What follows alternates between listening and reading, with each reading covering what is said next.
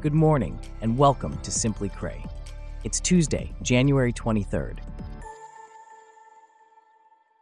On today's show, commercial property rates increased by 10.34% in the fourth quarter of 2023, according to Ivins. Commercial real estate faces a crisis as companies embrace permanent telework. Plus, Philadelphia's office market had a mixed year in 2023. This coverage and more, up next. I'm David, and you're listening to Simply Cray.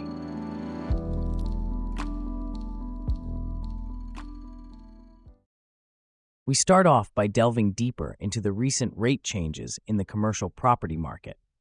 According to the latest quarterly rate renewal index from Ivins, premium renewal rates have seen a significant increase during the fourth quarter of 2023, rising by 10.34%, which is slightly higher than the 10.08% rise in the previous quarter.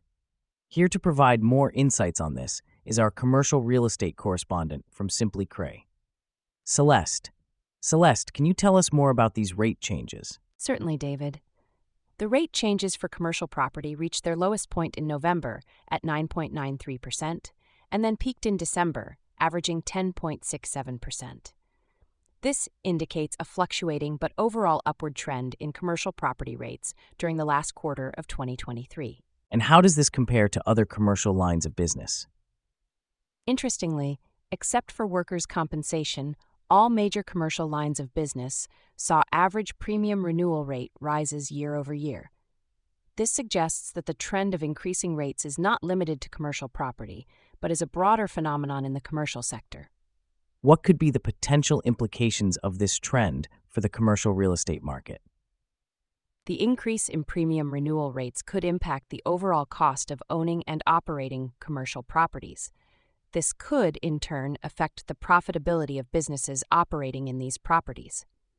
However, it's important to note that these rates are subject to various factors, including market dynamics and the overall economic climate. As the pandemic continues, it seems the shift to remote work is not as temporary as we initially thought, and that's certainly a trend to keep an eye on.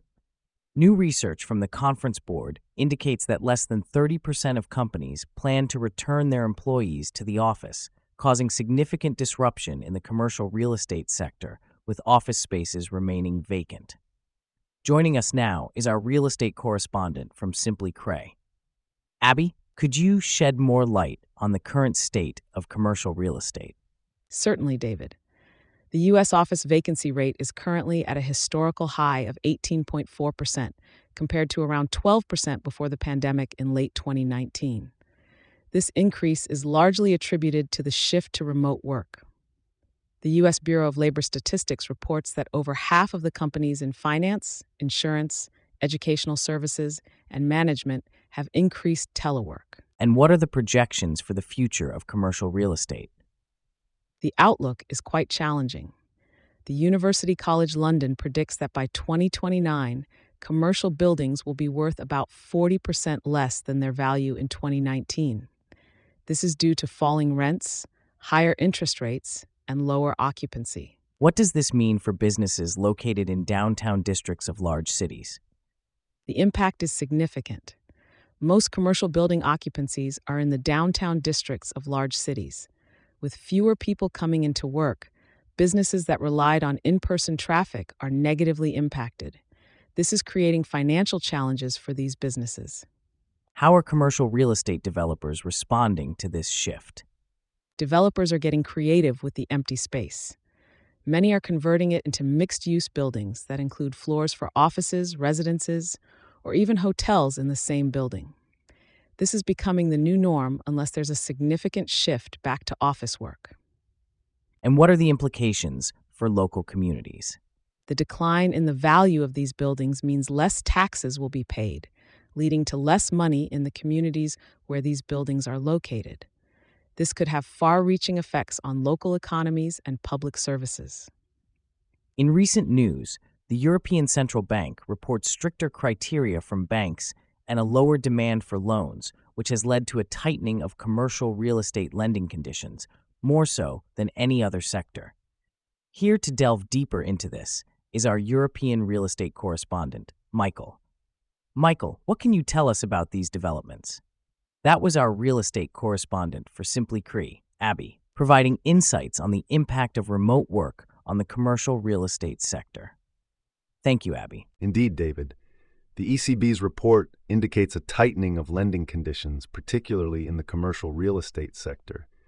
This could be a reaction to market uncertainties or a precautionary measure by banks. However, it's also important to note that there's been a decrease in loan demand, which could be a result of various factors, including the current economic climate. What impact could this have on the real estate market, particularly commercial real estate? Stricter lending criteria and lower loan demand could slow down the pace of commercial real estate transactions. It might also lead to a more cautious approach from investors. However, it's not all gloom and doom. There are still significant deals being made, such as the recent €885 million Fifth Avenue deal, closed by French luxury group Kering. What about other sectors within real estate? Are we seeing similar trends? Interestingly, despite the overall tightening of lending conditions, certain sectors within real estate are still seeing a strong investor appetite. For instance, student developments continue to be a hot area for investors. Additionally, we're seeing new investment trends, like La Française's first co-living investment. And what about the impact of technology on the real estate market? Technology, particularly AI, is indeed a revolutionary tool that's transforming real estate. It's streamlining processes, improving efficiency, and enabling more informed decision-making. In fact, it's comparable to the impact of the motor car on transportation. Finally, are there any other noteworthy developments in the European real estate market? Yes, there are several. For instance, a 500 Mirilo development in Bratislava is up for grabs, attracting attention from investors. Also, a family office has acquired a £60 million West End development gem. And in a somewhat unusual move, a debt-laden council is considering the sale of a prime £47 shed. Thank you for the insights. That was our European real estate correspondent for Simply CRE. Now let's shift our focus to Philadelphia's office market in 2023, which experienced a varied performance with a significant increase in construction starts, mainly driven by life science projects, but a considerable drop in investment volume. Here to delve deeper into this is our real estate correspondent for Simply CRE. So Bella, can you tell us more about the state of Philadelphia's office market in 2023? Indeed, David. By December 2023, the Philadelphia office market had nearly 3.8 million square feet under construction across 14 properties. This accounted for 1.7% of stock, on par with the national construction rate. The most significant project under construction was the Quartermaster Science Plus Technology Park, a $250 million venture converting the historic Quartermaster site into a mixed-use property. And how does this construction activity compare to other markets? Philadelphia's pipeline surpassed comparably sized markets, such as Phoenix, Houston, and Baltimore, but lagged behind secondary markets like Charlotte and Nashville. Throughout 2023, 7 properties broke ground in Philadelphia's office market for a total of 2.3 million square feet, double the national rate of development. What about the investment volume? Investment volume in 2023 saw a significant drop, with 5.5 million square feet traded across 45 properties for a total investment volume of $523.3 million.